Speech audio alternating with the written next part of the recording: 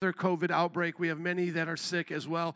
And I just want to say this before we pray, that our church has always made a stand that if you're sick, stay home. So thank you for those of you staying home. We love you. We noticed a while back in our family that the fever and the sore throat started passing through. So those are the symptoms. And so we just want everybody to be safe. And then all it took was a little bit of sickness, and everybody's talking about lockdowns again. So be mindful of that, and just also know that we will not be locked down in this church. Amen. And so we'll just keep doing what we're doing.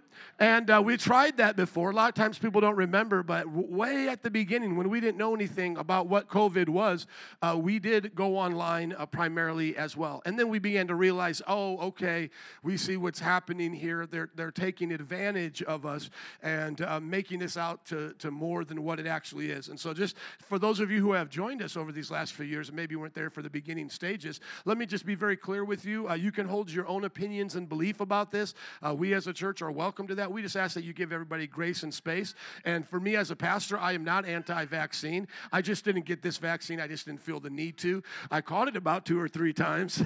I was part of the herd immunity, as they would say. And then you come to find out that all these people with vaccines and boosters caught it too. So I guess we all going to get it. The other thing is I'm not a conspiracist when it comes to how diseases affect us. So yes, politicians can use it and all of those things, but I don't think necessarily it's put out against us. I don't think it's necessarily an attack against us. I just think throughout seasons of human history, diseases spread. In other words, there was the bubonic plague, there was the Spanish flu, so on and so forth. And so what was unique about this is that before COVID actually happened, I was one of those pastors that said, watch out for things coming in our midst, like diseases, like terrors, like natural disasters, because the Bible says these will increase in the end times. It's not that when we look at Hawaii, we go, God did it, like in the sense like God lit a match and set things on fire, or earthquakes over here. But what God said is the earth will be in turmoil before Jesus' second return. Can I hear an amen to that? And so what I believe happens, if you want to see my understanding of the end times, it's God in one sense at the beginning moving his hand of protection off of our land. So we just take for granted sunshiny days, blue skies, things don't catch on fire and burn a lot of things down, and oceans don't cross their borders, right? Like we just take that for granted. But how does that work, And oftentimes the smart people will say, science, that's how it works. So I always tease and I say, is this Sesame Street where the word science, C, is up there controlling things? No, there's no thing called science that exists as a thing. Men, women, people do science. But where does that come from? The discovery of laws in nature. Well, that comes from God. And so now just think about what the Bible talks about at the beginning stages of the birth pains of the end times, these earthquakes, and we know that earthquakes have a key part of tsunamis and those kinds of things, and then also droughts and famines and fires and all this, and diseases. Just think about an umbrella in the rain protecting you from the water, and then just removing that umbrella. Now, the rain's always been there, right? The rain's always been coming down, but you had an umbrella. You didn't really notice it. And then when the umbrella was removed, what happens? Boom, now you notice it. Now you notice. And so often, even in our own lives, as a church and our extended church family has faced a lot of death in 2023. I lost one of my best friends this year. One of our family members of this church is burying their father. Another one has lost their father. A former worship leader has the wake this Saturday for his son that died changing a tire as a tire came from another vehicle and struck him. Like, when does that ever happen? And so sometimes we get superstitious. And we think to ourselves, oh, maybe God's punishing us and he's actively doing those things. I do believe there's an active punishment that will come upon the world at some point. But what I want us to understand is that as long as we're in this world, natural forces are at work, and God decides who lives and who dies, and God decides when his hand is off someone and it's time to take them home. And that doesn't mean like that 16-year-old young man, like he was evil, and God said, well, I'm taking my hand Philadelphia. No, it was just, it's time to go. And sometimes preachers, we try to say the nice things and make you want to have a good time. And I remember, talking about this before COVID, saying, I will never be one of those preachers. I will be, because we were starting off the new year, if you remember. And I said, I will always be a preacher that prepares you for this year, because a lot of times we say, this is your year. And I believe that as long as we're alive, we should be believing God for greater things. Can I hear an amen? Amen. We should be believing God for better things in our marriage, better things for our children. But I also said in that January message of 2019, you can go back and look at it, I said, some of you this year will bury somebody you love. Some of you you're not even thinking you're going to lose somebody, but you're going to lose them. Things like this will happen. Diseases will happen. Cancers, and I wasn't trying to be a doom and gloom person, but I was just saying that happens. It happens. We bury our children. We bury our loved ones. Diseases come upon us. Cancer, it's not fair in that sense. When you in Song of Ecclesiastes actually talked about this. Solomon, he said, sometimes, I look at the world and I say, look how unfair this is. Here you see the righteous poor and the wicked rich, or you'll see the fool live a long life, but the wise die young of terrible causes, and it breaks our heart. And so as we enter into this COVID season, and there's, once again, I'm saying right now, I'm not a prophet, but I don't know where it ends. We also see an election year coming up, and we know that last year around, last election cycle rather, that just became crazy. I mean, Christians like us, I remember, brother, you were the first one that shared, the unjust murder of George Floyd, and we all just, as Christians, I laugh because I look at one, we were all like, that's unjust, that's wrong. And then within a few days, this brother's being asked to support a movement called BLM that supports lesbians and homosexuality and abortion.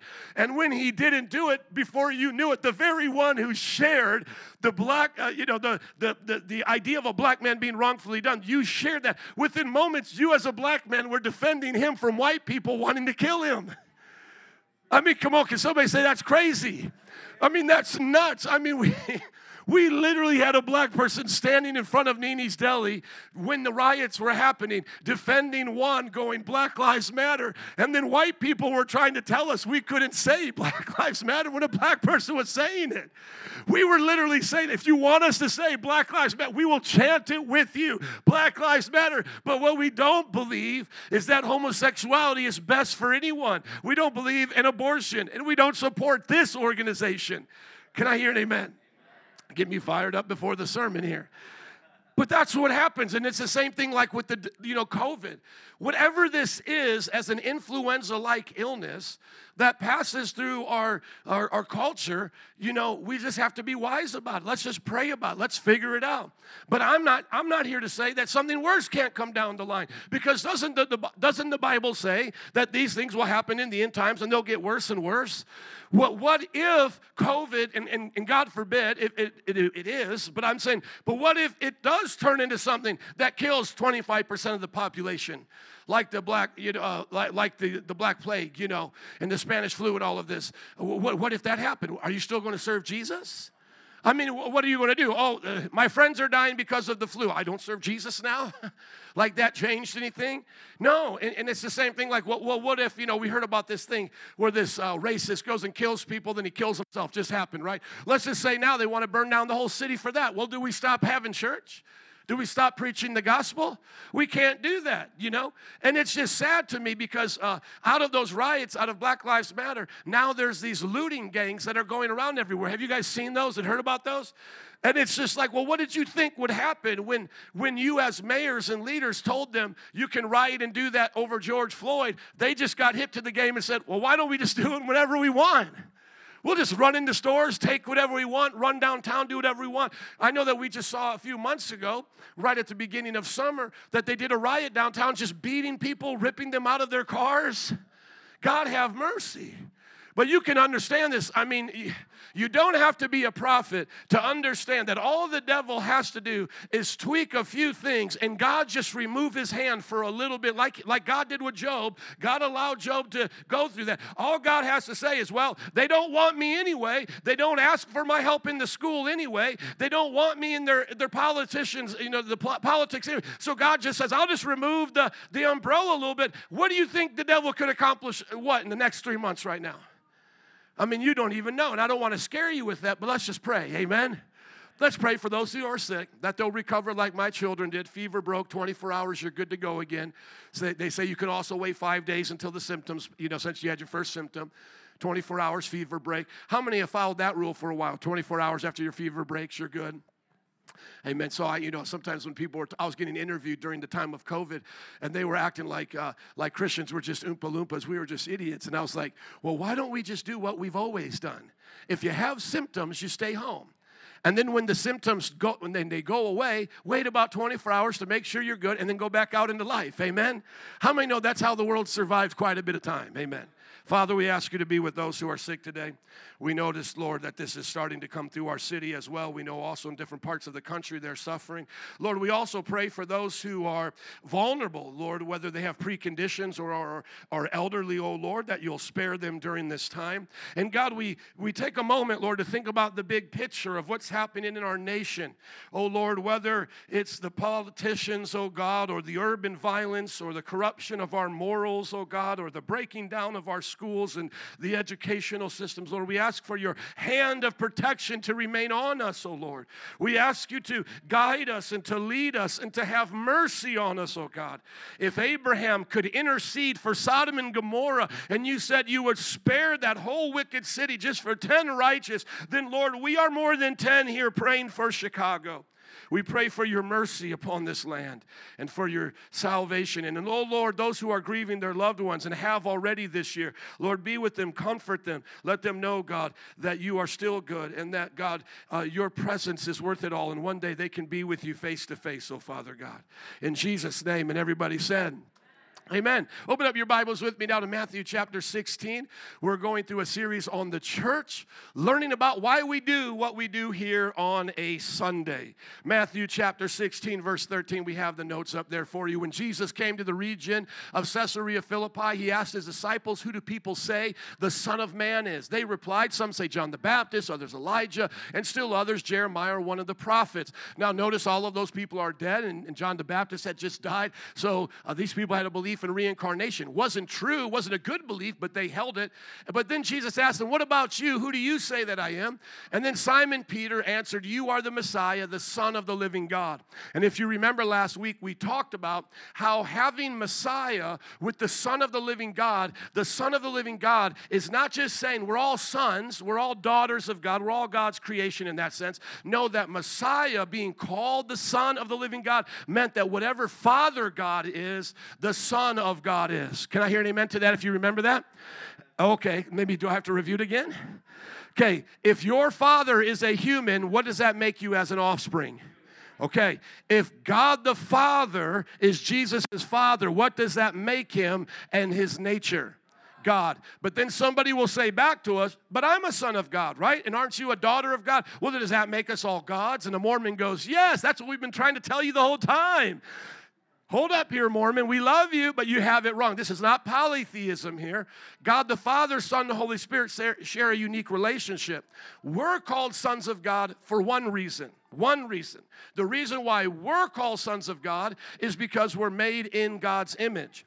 Angels are called sons of God for another reason, because they are used as God's stewards over the earth. You can read that as well in the book of Job, that the sons of God came around God and were doing his will upon the earth as rulers. And by the way, I believe that these angels who fell actually became the false gods that people worship. They're the root of deception, and they are also behind what happens with aliens and encounters of a third kind. Can I hear him? And if you're tracking with me, some of you there, as aliens are coming up. And so I'm really interested in how this plays out in the end times.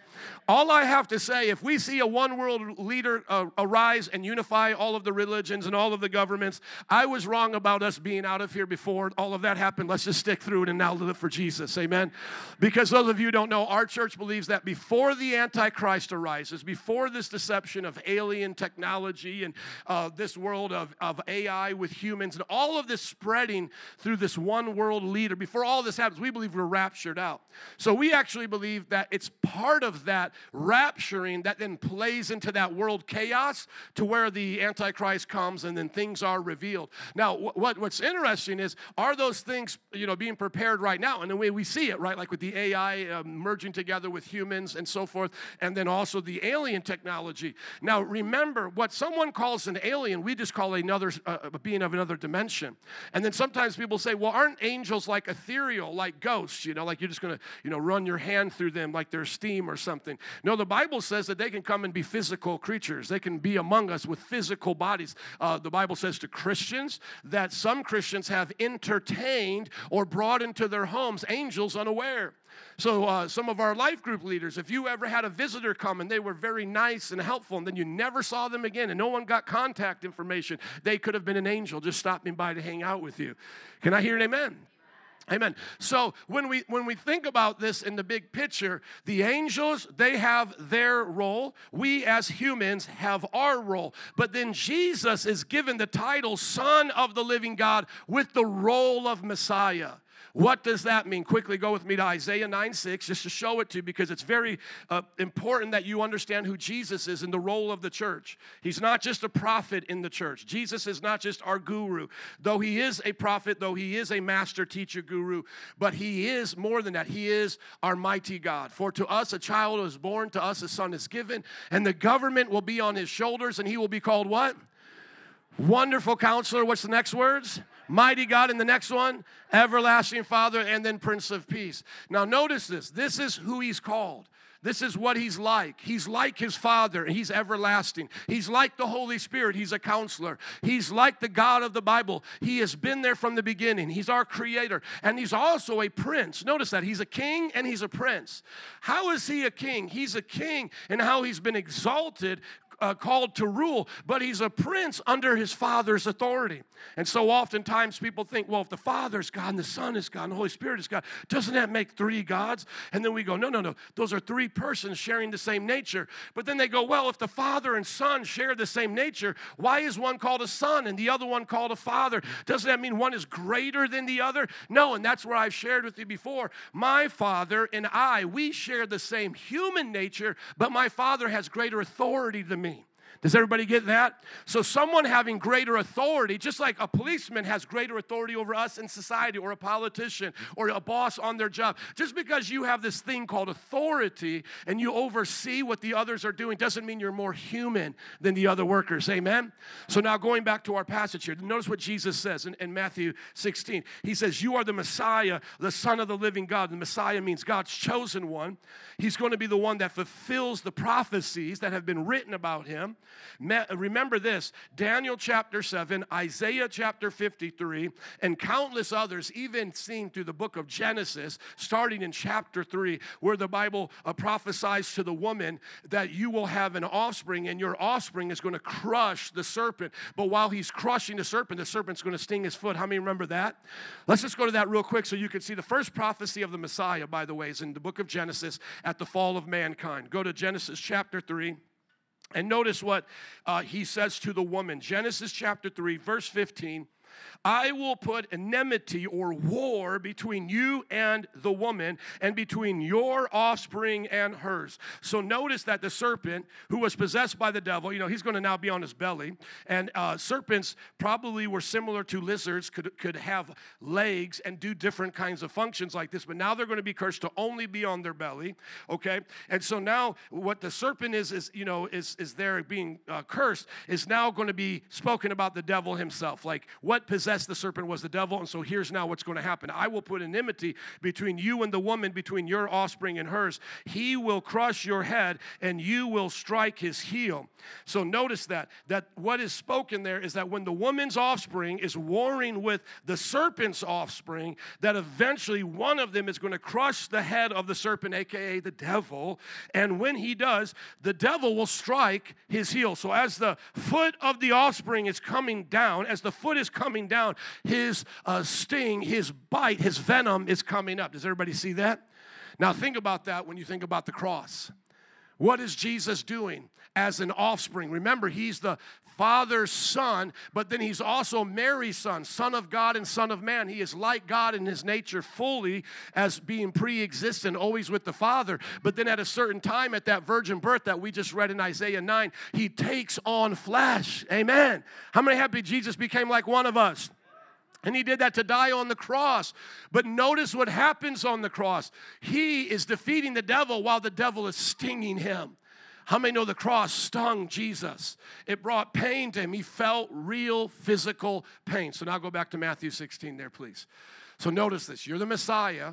You're not just a mere prophet type of Messiah. You are the Son of the living God, equal with the Father Messiah. Have you now seen that in the Scriptures? How many have seen that? Amen. Otherwise, I have to repeat myself. How many believe Jesus is the Messiah? Okay. How many believe he's the Son of God, equal to God in nature? Okay, now you understand what Peter is saying.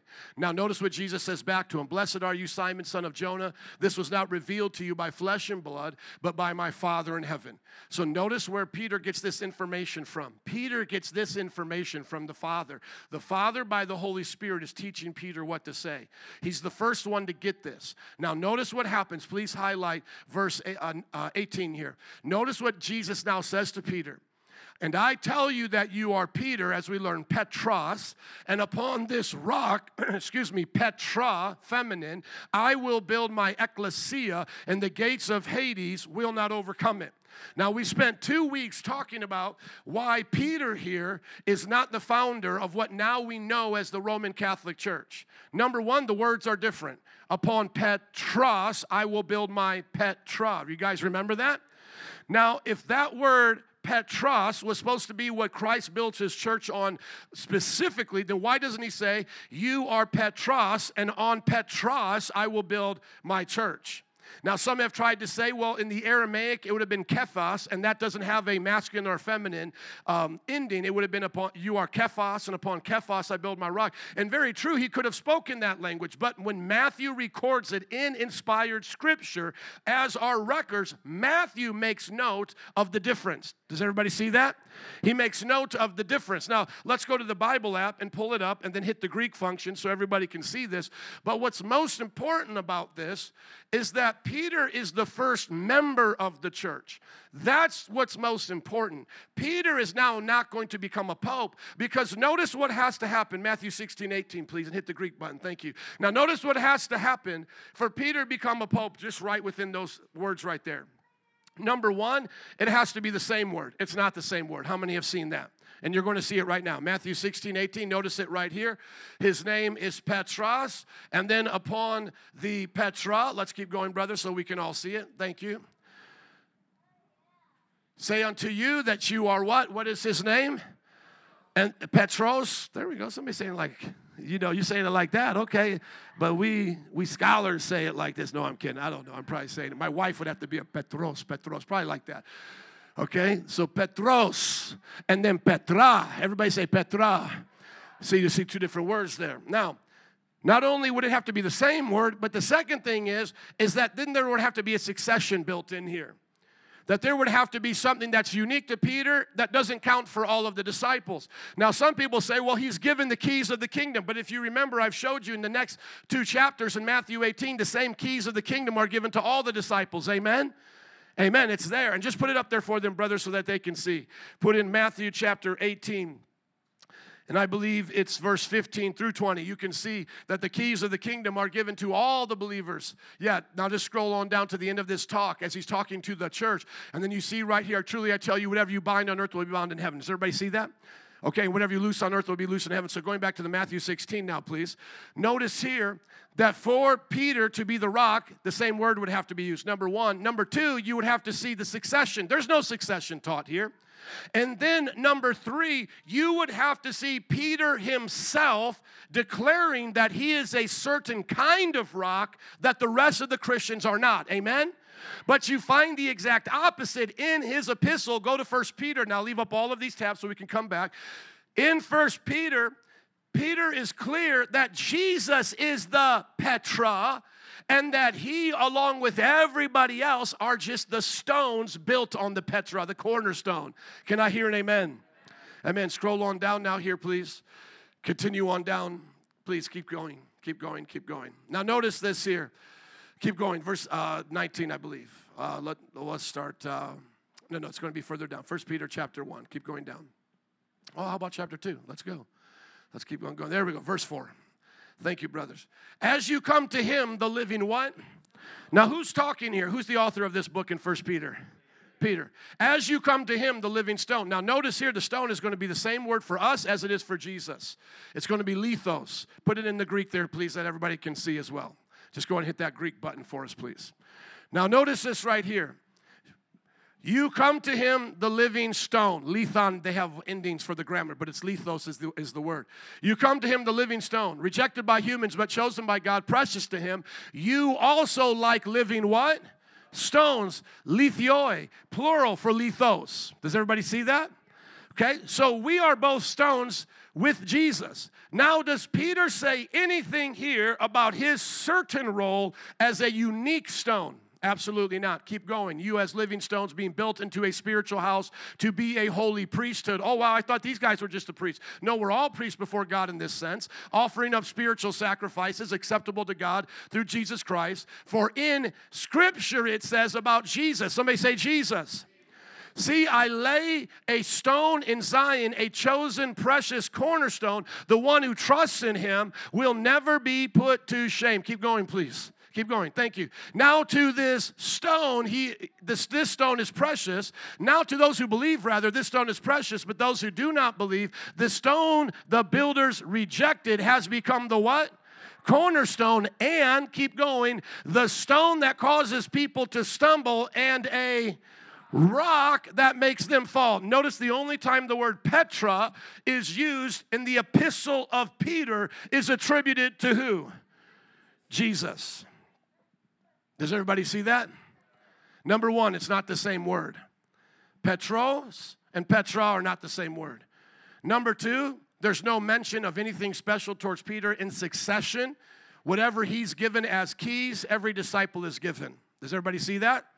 And then number three, when Peter writes his disciples, he is clear with them that they are all together being built upon Jesus, who is that Petra.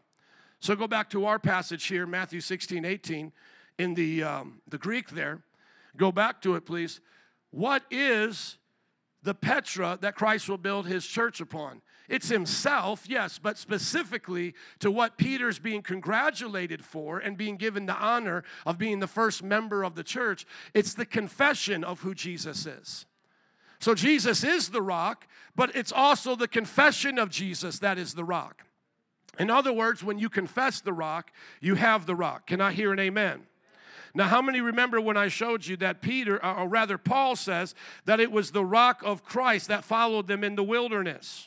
Do you guys remember that? Go with me to 1 Corinthians.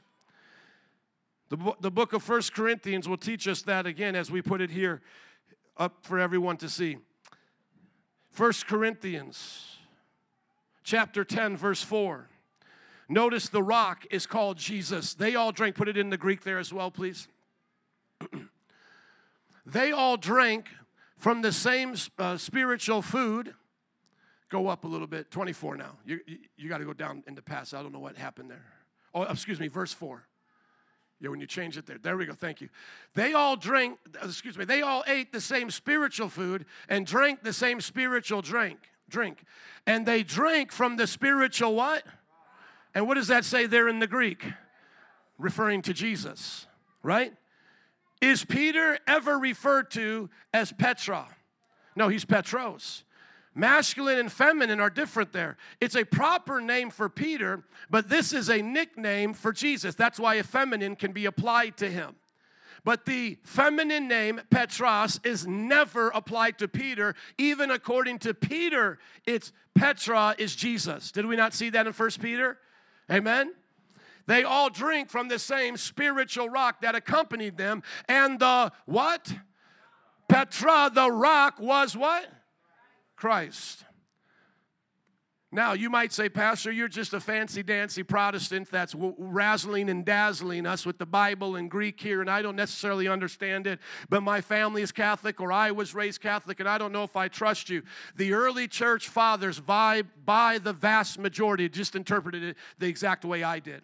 It wasn't until hundreds of years later, when the power of Rome was being lost, that they tried to centralize it, that they went to the Scripture to find a reason for this succession. And my friends, you might say, well, then prove it. If the fathers are on your side, prove that it was really an issue. The great schism of 1054, the Orthodox from the Roman Catholics, proved my point exactly, because what is their number one issue that they have with the papacy is that it wasn't there to begin with. The Orthodox say to the Pope, what? No, not just Protestants, the Orthodox. Speak to them, Catholic, and have your Catholic friends read their websites. This is not my mere Protestant opinion. The papacy is a later invention put in there to seize power and control. And that is why today the schism still exists, as well as the Filioque and the Son added to the Nicene Council. But it was the governmental structure that the Orthodox said, enough is enough. Can I hear an amen? That is why the Orthodox today are in schism with the Roman Catholics. We may all see them the same. My wife's family comes from the Greek Orthodox background, and we all kind of see them as traditional. They have saints, they have priests, etc. No, they are not the same. They are in schism with each other, and this right here is the most major reason. Even beyond the adding of the and the Son to the proceeding of the Holy Spirit in the Nicene Council, this is their number one reason. They will not submit to the Pope, all of their bishops, as the senior leader among them. Not only did it happen in 1054, but as I said, the early church fathers, and we'll send you the research, were clear. Now, once again, let me just say this. It's not only the Protestants doing the early church research. I have the Roman Catholic historians admitting this in their research. That's where we get it from. One of them is named Lanois. Can I hear an amen? You are taught good things in this church. We're starting Bible college next week. Could you imagine what that's like if this is your Sunday church? Amen. It's free if you have a call in your life to do that. Now, going back to Matthew 16, this is important.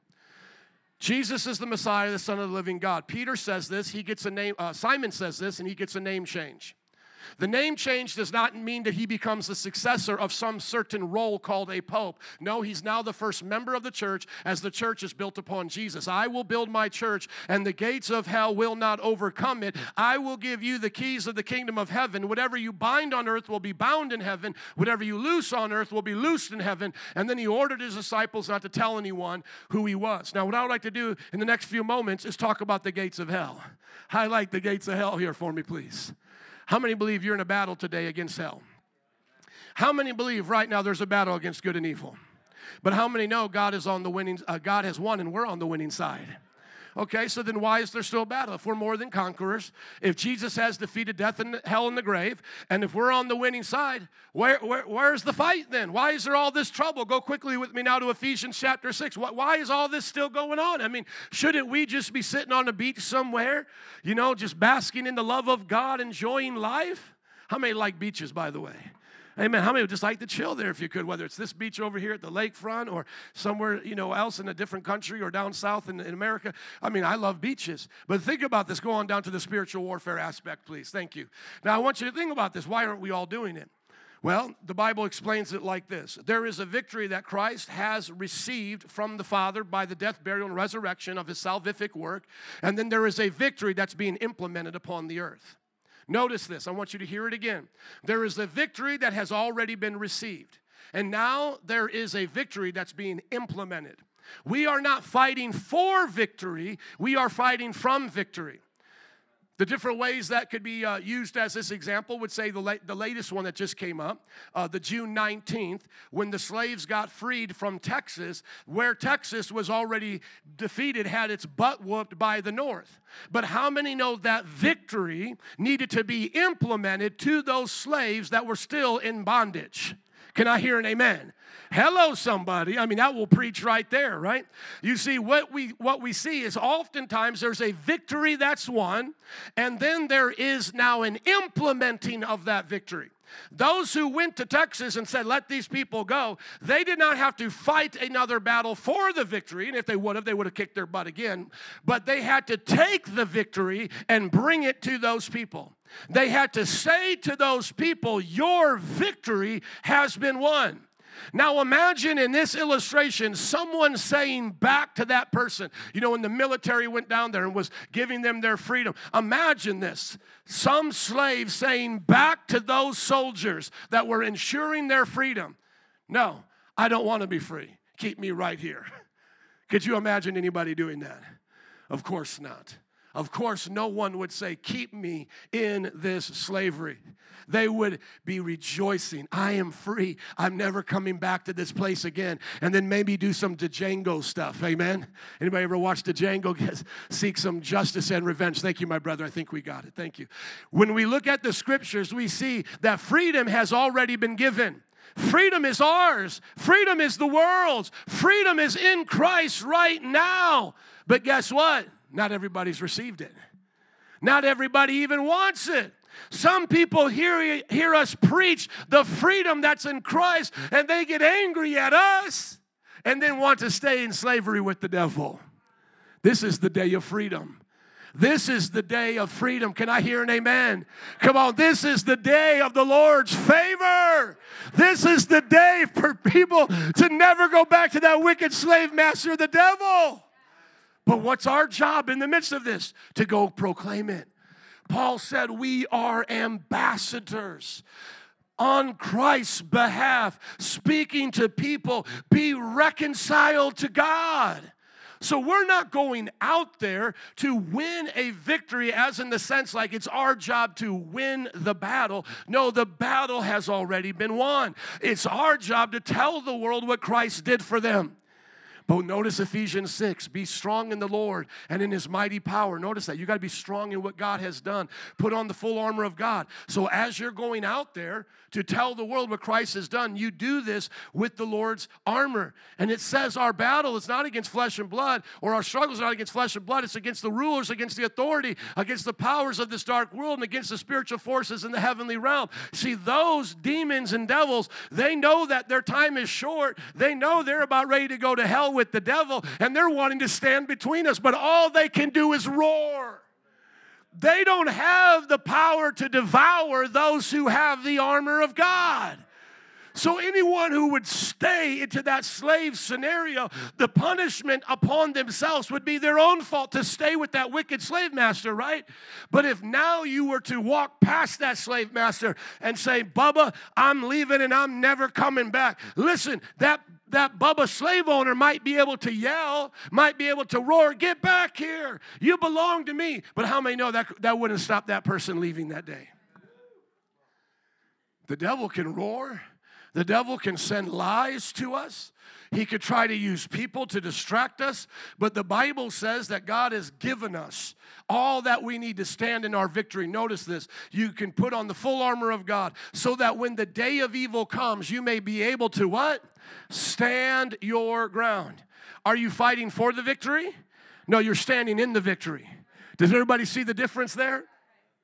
You're not going to go get the victory. You're standing in the victory. That means the devil can't move you. And after you've done everything to stand, stand. Notice that. Stand firm then with the belt of truth buckled around your waist. That's like your belt. The breastplate of righteousness in place. With your feet fitted with the readiness that comes from the gospel of peace. How many got some nice gospel of peace shoes on today? Sharing the love of God everywhere. In addition to all this, take up the shield of faith, which can extinguish the flaming arrows of the evil one. Take the helmet of salvation and the sword of the Spirit, which is the word of God. So there's our quote-unquote battle. Our battle in spiritual warfare is real, but it's from the place of victory. I can't lose this battle. Does everybody get that? I can't lose. You can't lose the battle against the devil. You can't lose. It's not like I wonder if I'm going to lose. You can't lose. It's already been won. As long as you stand in Christ, you stand in victory. The only way that you and I can ever go back to the place of defeat, to the place of being a loser, to the place of defeat in his power is for us to go back to the slave master, to turn back around and go, I'll stay on this plantation and still be your slave. No, come on, man. But how many know that's what backsliding looks like? It's foolishness. When the Bible looks at examples, that's what it talks about. It talks about a dog going back to its vomit. It talks about a pig going back to the mud. And that's how we're to look at it. Now, go back to that passage, please. The gates of hell will not prevail against us, shall not overcome it. So what does that mean? That means we are kicking down the gates of hell. That's the position of the church.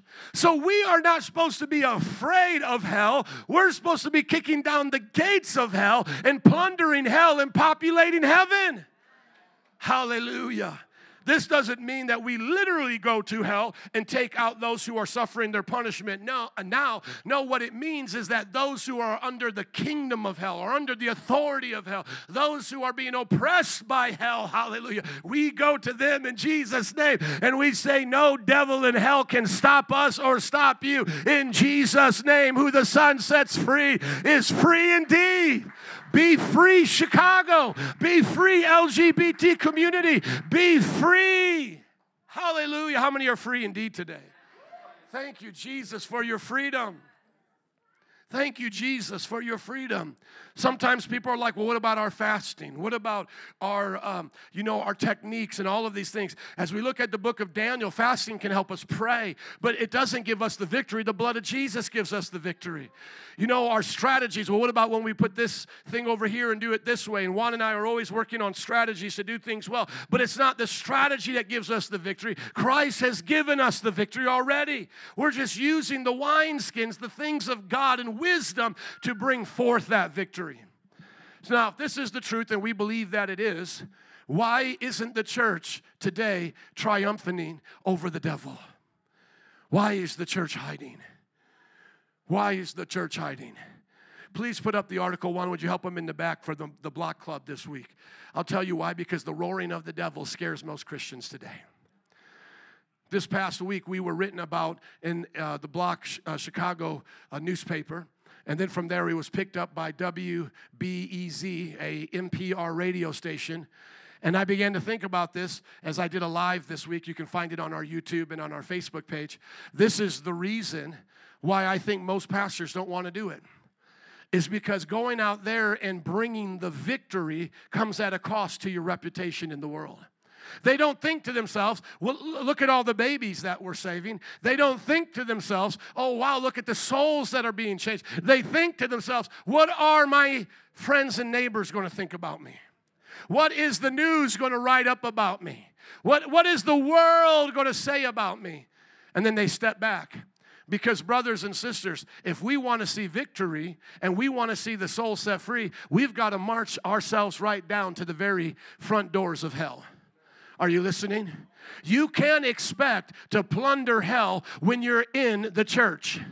You have to go outside of the church. Thank you, my brother. You have to go outside of the church to the gates of hell to kick it down to see the gospel go forth. This is our dear brother, Joe B. Let's give it up for him for standing out there at the gates of hell. You can look this up on your own time, and I appreciate this woman for reaching back out to me and clarifying some things that she wasn't able to get right. She still said some pretty nasty things, but we can live with that. But let's just pause here. This is what the gates of hell looks like right now. Standing in front of an abortion clinic, not wanting to harm the people, praying for them, loving them, but being there to offer resources to the mothers. And by God's grace, through Juan and the ministers out there, we've seen over 23 babies saved. How many know that's amazing? Amen. Now, for the rest of those mothers, if they still want to march themselves right into hell, that's between them and God, but we believe those children belong to God when they get aborted anyways, amen? But we believe God wants to use them to replenish the earth from the wickedness that's here. That's why some people say, well, just let them kill them. They all go to heaven that way. No, the Bible says that children are a blessing and they're to replenish the earth. But see, that's the gates of hell. Now, if you could go ahead and go down this article a little bit until you see my name mentioned, it'll be down just a little bit further. And there's Brother Juan. Let's give it up for Juan preaching out there every week, amen? We're praying for this alderman because he's caused many issues with us as well. But keep on going down because I want you to see how they slander me and how they slander the church. Thank you, right here. Notice this. Notice what they say about us. Jose, Juan's brother, says his brother Jose was known for standing outside of Nini's Deli making anti-Black Lives Matter and homophobic comments. And notice that this is what they slander us with, that we're homophobic. We're not homophobic. We love homosexuals. We're not even afraid of the devil. Amen? Only thing we fear is God. Hallelujah. But what we do is we tell the truth about these lifestyles. Now, this is what I was thinking to myself. Why don't pastors want to stand at the gates of hell? Because it stinks at the gates of hell. It's dirty at the gates of hell. You come out from there needing a spiritual shower. How many of you, after Lollapalooza, just felt like you needed to take some time alone with Jesus and be refreshed again? I'm serious. The first thing when we walked out there at Lollapalooza to preach the gospel, 2 girls walked up to me, and one said, "I'll show you these if you give me something to eat." It gets quiet when I preach like that. What do you think this preacher said? This preacher said, "Come to church, we'll get you some food. You don't have to show me those." But that was within moments. That was within moments of being on the streets. I felt like I needed a shower after that. You stand out there, people say all kinds of evil against you. They threaten you. They do all of this against you. Why? Because they don't want you to rescue them from the gates of hell. They want to stay there. They're like that person in Texas, if there ever was one, which I don't think there was, but they would be the foolish person to say, "No, I want to stay here with this wicked slave master that cares not about me, only uses me, only abuses me. I'll stay here." That's what sinners are doing in the face of the gospel. But what Christians are there that will go out to the highways and byways and to rescue the people that are lost? Jesus said he would leave the 99 to go for the one. That's our example. It's not that we don't love the 99 in church today. We love the 99. Sometimes I talk to my pastor friends, and they're like, "Pastor, I don't know why you always go out there and do all that evangelism when you have a church on your hands and there's enough trouble there." I say, because I have to go get the one. I'm commanded. It's not an option just to say, "Well, this keeps me busy enough." Or my Facebook ads bring in enough visitors, or our door knocking, or our signs out here. No, I have to go to Hell's Gates. I have to go. Brothers and sisters, thank you, brother, as we go back to our passage in the notes, he said the gates of hell will not overcome this church. And so we think about what this church has gone through. If you go to our website, you'll see that I have a library there of all of the books, by God's grace, that I have written, and they're there for your benefit. And brother, would you go there as well? Let's open up a book that I wrote about the church history. How many want to learn about church history today? Amen. I can't go through all the details, and of course, anybody who listens to this and is a nerd like me will always say that I missed something or I misinterpreted. But give me some grace, because I have about 5 minutes to explain 2,000 years of church history. Amen. How many are glad that at least a pastor will try and attempt to do that for you? Most people, like I said when we started this sermon series, don't even have a desire to learn church history. They show up at this place. They have no idea what's going on while they're here. They don't see the structure of it. And while they're here, they just think it's almost like a business. You know, this pastor, he's like the owner, and then these people are like the managers. No, this is nothing like a business. There may be similarities, but there's so much uniqueness to this that we can't forget it. Now go on up to the disciples of the first disciples. So everybody just go with him. If you go to the website, you go to the library. There you go. Go up a little bit more. One more, I think. There you go. Now hit online blog form. You can follow along with me. I'm going to show you where to see a timeline here. Like I said, I can't go through all of the details, but go to chapter 12, how the church became dark here on the side. How the church became dark, and there's going to be a timeline that I can give you. Go ahead and scroll down here for me for a little bit. I think I have, yeah. Now, I can point to a lot of other things, but these are the major events that began to happen. So this is why I'm doing this real quick, is because the moment I say the gates of hell will not prevail against the church, there's usually 2 ditches that people fall into. There's the Roman Catholic Orthodox ditch, and they go, yes, and that means exactly the way we've been doing things is the way it's always been done, and you have to do it that way, otherwise you're not a part of the real church. The problem with that is they're not doing things they've always done. They've had their splits. They've had their arguments. They've had their development of doctrine. Can I hear an amen to that? That's even if you don't understand what I'm saying yet, just trust me when I say this. There has been a development. They didn't start, like Peter was not like what you would see today in a Roman Catholic church or an Orthodox church. How many have enough sense to understand that? Now, they admit that, but then there's a way that they get around it is they say, well, we're not only the Scripture. We believe as God spoke to people and wrote down Scripture, God speaks to our leaders through tradition. And then magisterium, the way they rule, is their third leg of their tripod stool. And that's the way they'll explain it to you. We have the Bible, which we honor. We have the traditions that are also inspired. And then we have the magisterium, the rulings that we make. And so with those three pillars or those three legs, we stand the church upon. But there's a problem with that. Those traditions and those magisteriums are human like everybody else, and they're not divinely inspired. And they show it by their progression of error throughout the ages. In other words, they show that they can't go to the apostolic age and find their doctrines and practices. They have to point to councils that came much later. Does everybody get what I'm saying? So that's why if you ask them, show me where they prayed to Mary in the Bible, they can't show you. But they'll still pray to Mary. Why is that? Because at some point, somebody they believe was equally inspired, like an author of the Bible, gave them that tradition. Does everybody see that? I just need some amens from some Protestants today. So I want you to understand what they're doing. If you oversimplify and you treat them as they're ignorant, they will run circles around you if you meet an informed Roman Catholic. If you just simply say to them, I'm going to give you the Bible, they're going to say to you, where did the Bible come from? Okay? You'll get slapped by a Roman Catholic with your own Bible if you do not understand what I am saying to you now.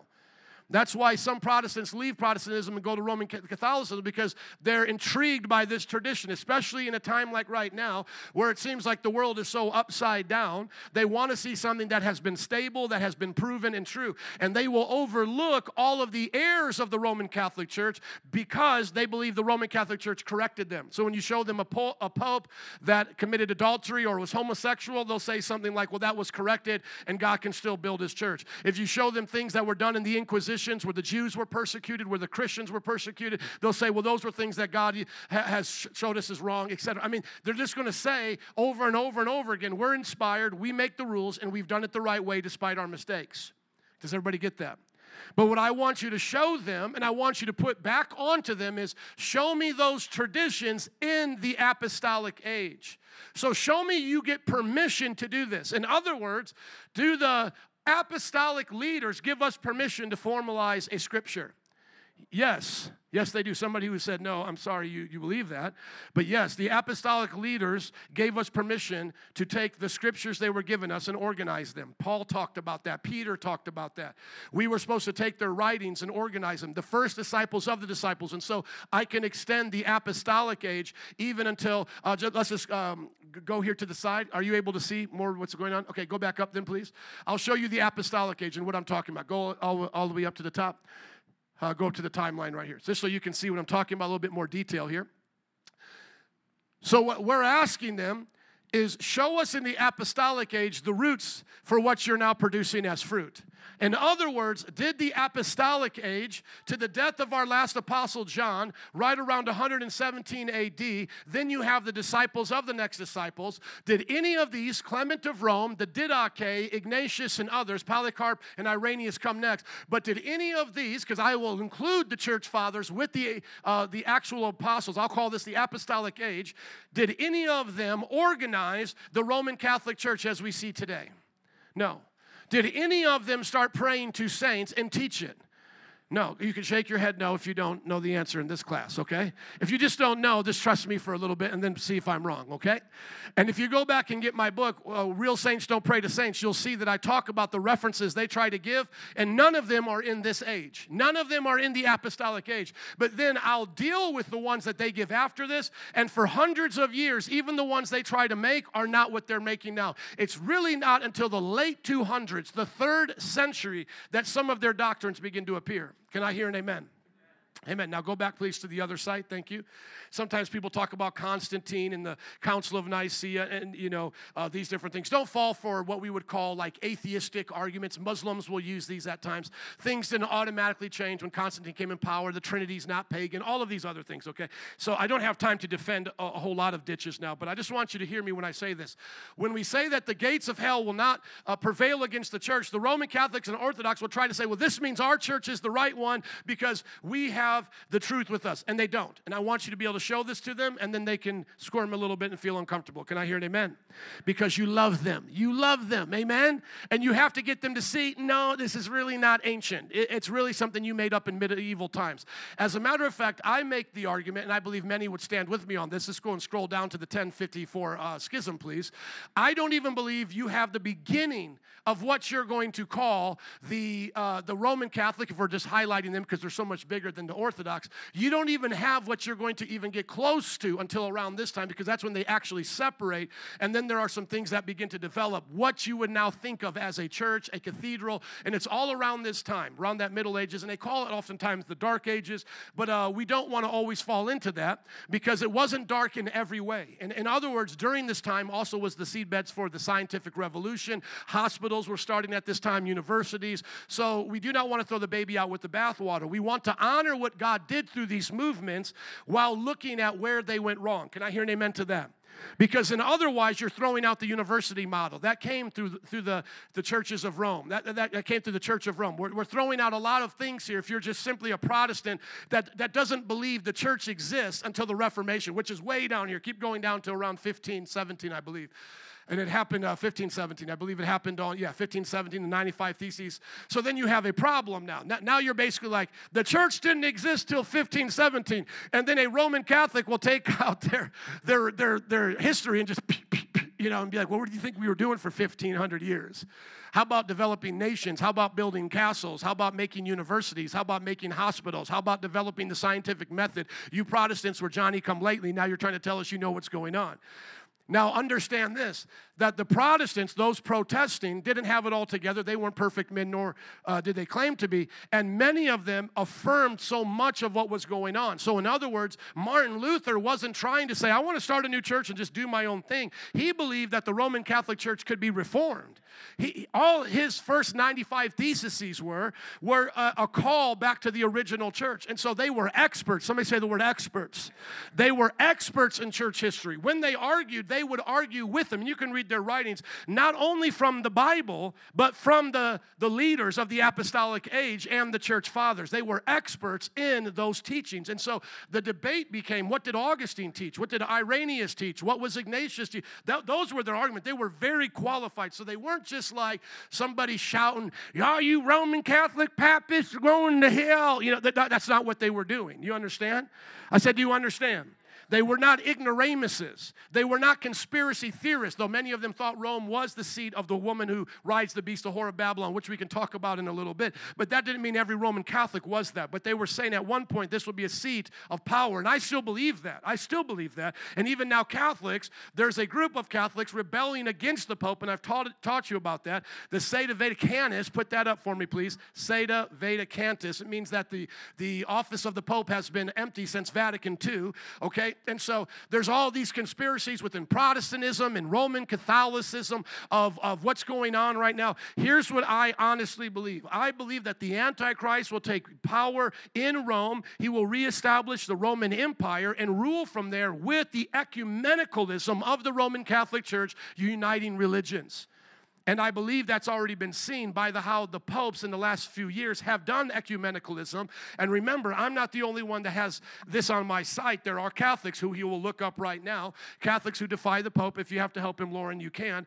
That they believe that the Pope's office has not even been filled in the last 2 generations or 3 generations since Vatican II because of how ecumenical it's gotten. Can I hear an amen?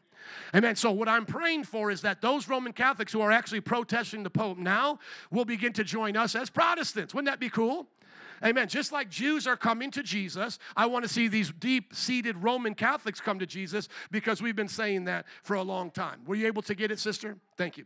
Now, as he's pulling this up, I want you to think about the one ditch. People say, well, that means the church has always been around. No, the other ditch is that there is no church and we all just do what we want and become Mormons and just make it up as we go along. No, we're not going to fall into that ditch.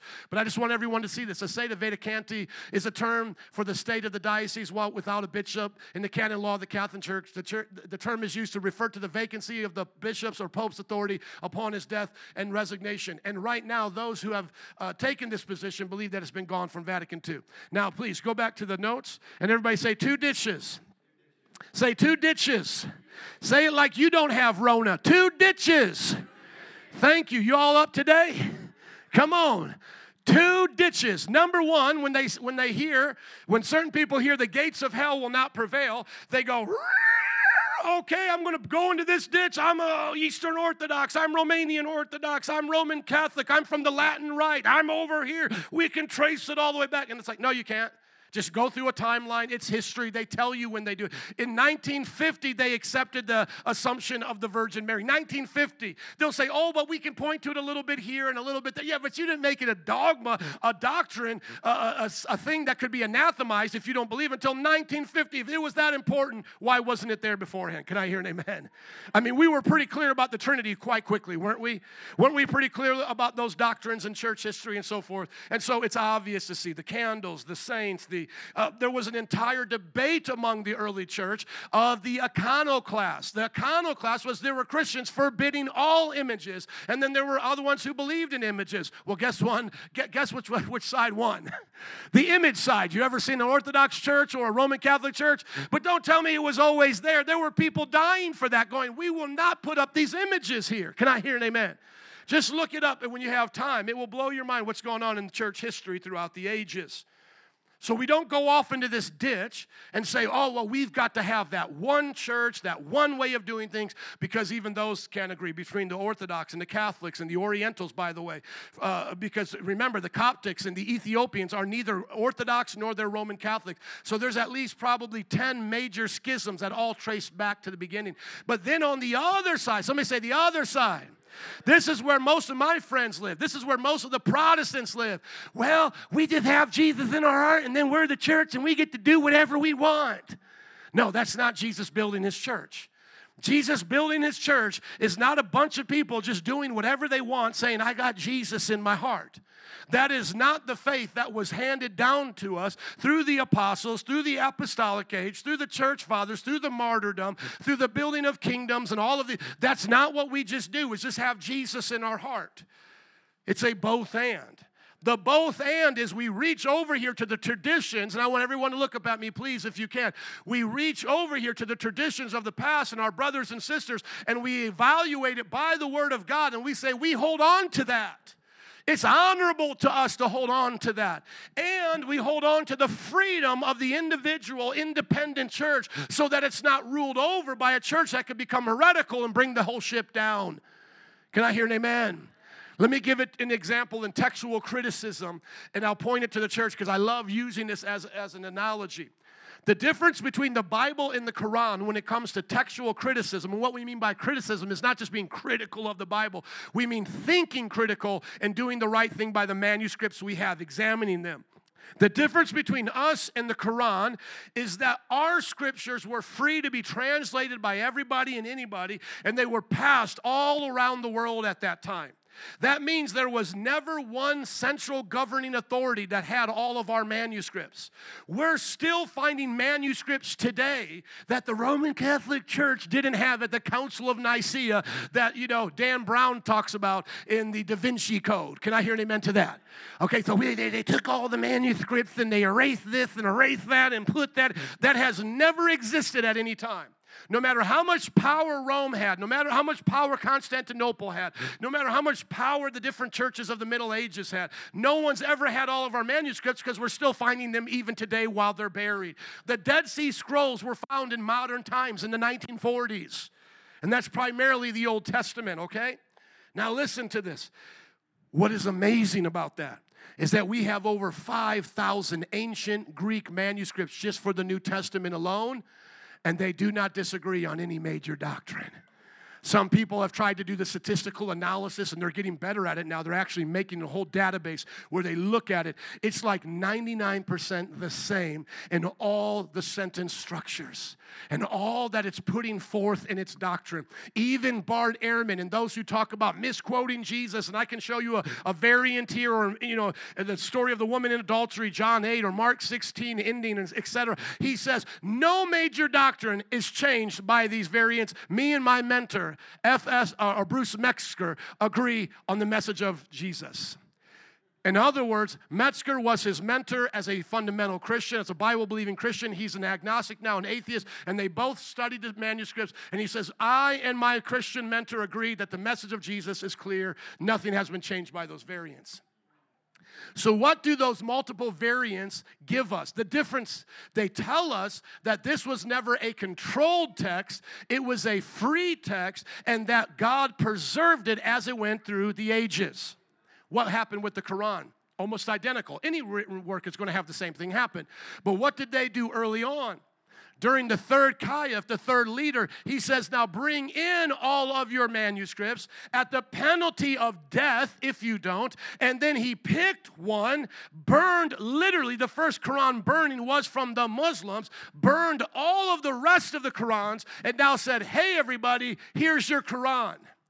During that time, there were companions of Muhammad who said, that's not the right one, mine was the right one, and they tried to kill them in the mosque. As a matter of fact, the first wars that broke out after they were killing everybody when Muhammad died was against themselves over who was the leader, and then the next one was what was the Quran and where was it, how many chapters was it supposed to have, and so forth. And then now today, we have found those other Qurans that weren't burned or were still lagging behind or haven't been erased and changed, and now we see all their mistakes, and now we pointed out to them that they never even had a true one when they tried to make the one to be the legitimate one. They made it worse on themselves, in other words.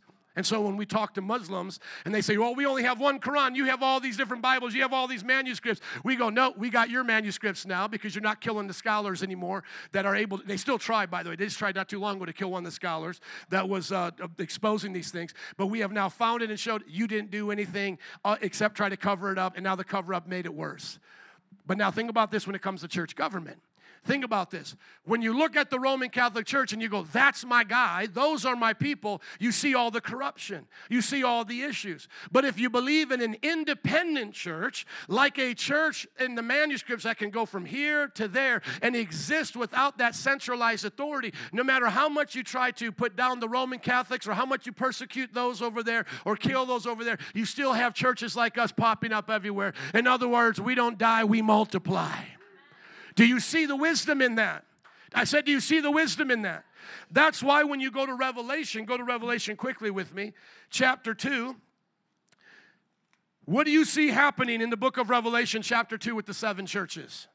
Jesus is giving a report card, is he not? Now, why doesn't he ever mention the Church of Rome? Because it wasn't important at that time, number one.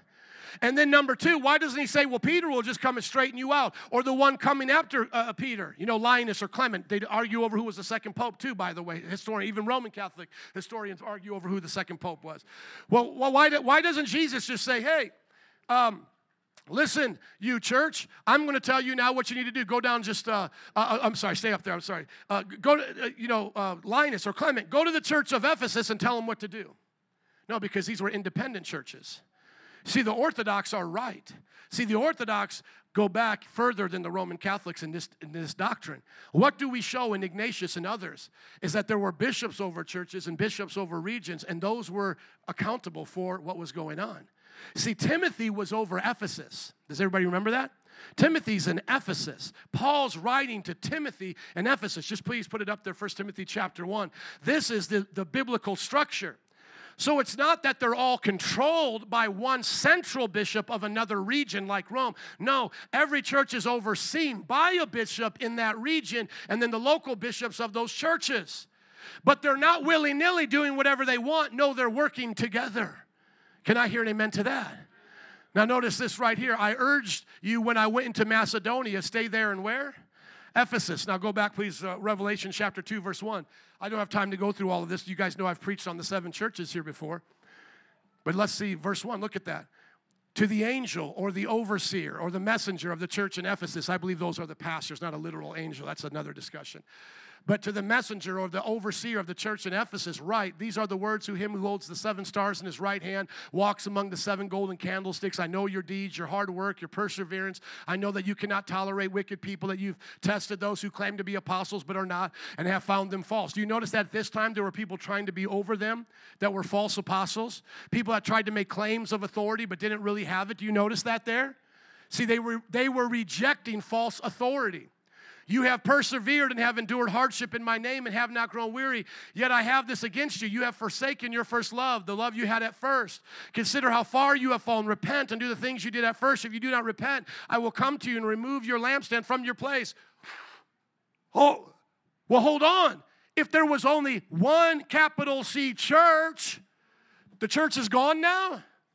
No, you see, the universal church was always made of local churches. He's saying, I'll wipe you all out, Ephesus, and I'll keep going. Does everybody see that? Church of Christ over here that became lesbian and homosexual affirming now is a movie theater or a play theater. That's what happens to you. I'm going to just take your church away and I'm going to give it to a dance hall or whatever they become these days, right? You all tracking with me? But does that mean now the church is gone? The church is, of course not. Churches can rise and fall in locations. Churches can rise and fall. Do you see that right there? You have forsaken your first love. Repent and do the things you did at first. If not, I will come and remove the lampstand from its place. I'm going to shut off the lights. I'll turn down that church. I'll turn that church off. But you have this in your favor. You hate the practices of the Nicolaitans, which I also hate. So there's another form of false doctrine. There's false apostles trying to come in and have authority over them, and they're like rejecting it, and God says, I'm with that. And then there was another group of people following this guy, Nikolai, whatever he's doing. We don't know much about him. And they're hating it. They're like, no, we're not going to follow you. So he's like, you're doing those things well, but don't forget your first love. Whoever has ears, let them hear what the Spirit says to the what? What the Spirit says to the what? Churches. Is there just one? No, there's multiple. But are we a part of the one body of Christ? Absolutely. But churches, plural, are in that one body, just like there's many parts of a body. So anybody that says in this ditch, the gates of hell will not prevail, that means you've got to stay in this one church, the Church of Rome. They're wrong. God can raise and bring down any of churches he wants, any location he wants, any leaders he wants. But he wants us all to be the righteous church, the churches of like Philadelphia, the ones that are applauded. I will give the right to eat from the tree of life, which is the paradise of God. Band, would you come, please, in closing? Thank you guys in the back. You've been doing great. Would you go back to our notes now, please? Gates of hell. Somebody say, gates of hell shall not prevail. Come on. Has the church been through some ups and downs, the big C church? Yeah, as smaller C churches have been risen up and torn down. But is God's people still here? Yeah. And do we have more than just I love Jesus in my heart? Do we have some structure? Do we have some organization? Do we have our authority? Absolutely. When you come to a church like this, what are we representing? The ancient church. What did they have in the ancient church? One senior leader with many leaders serving with them, known as elders and deacons. We talked about that in the first 2 weeks. Did they have a pope? No, they didn't have one of those. But they had elders and deacons. What else did they have with them? They had the teachings of the apostles. Did every person just privately interpret the scripture? No. They were taught from the ones who came before them. That's why when I teach you in this church by God's grace, and we make that confession on Communion Sunday, we make no different of a confession that was made from the first disciples. We have many beliefs in this church. Don't get me wrong. The Roman Catholics have one thing in their favor, is that you can develop beliefs as you go along. I get it. We've had the Bible for 2,000 years now. How many think we should develop some of our beliefs? Like we should learn more. I get it. But we're not making new dogmas. See, in 1950, they made a dogma to the ascension of Mary. That now if you don't believe Mary ascended to heaven, you're outside of God's church. You're anathemized. Well, where's that dogma in the scripture? Are you tracking with me?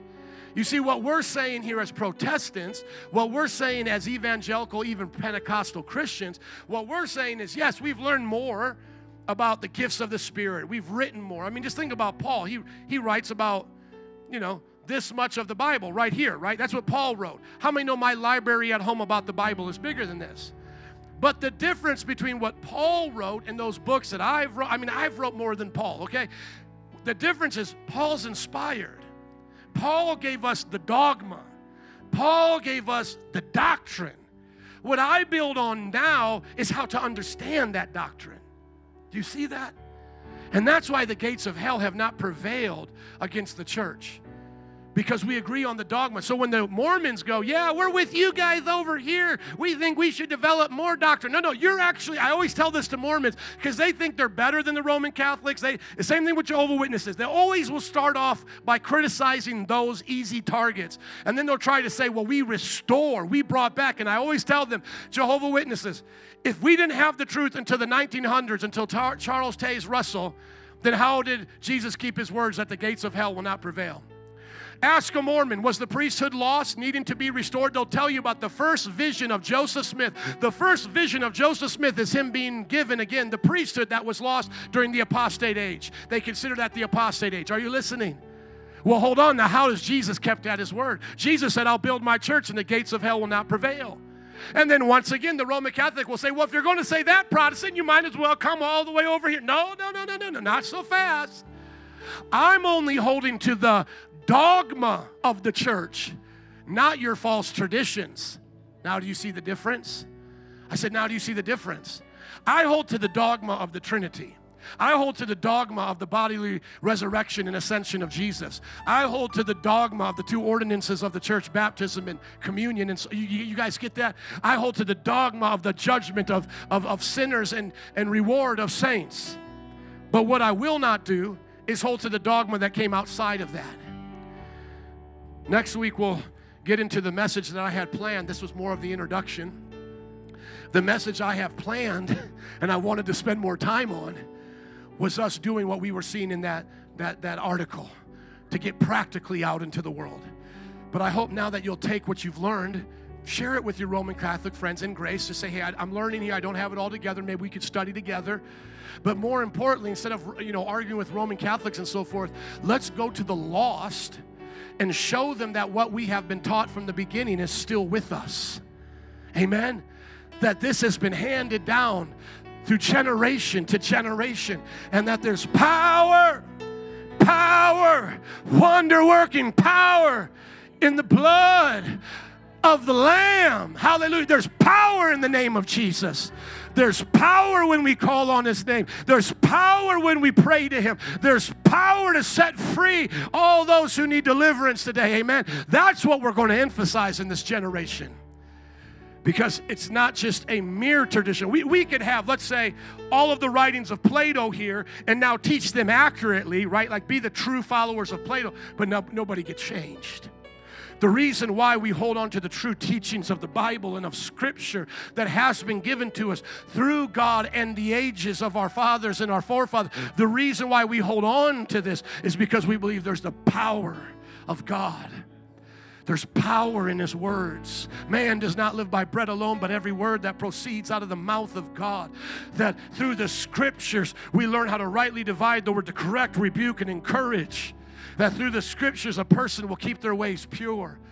And that until Jesus comes back, we'll have our faith in Him. Amen.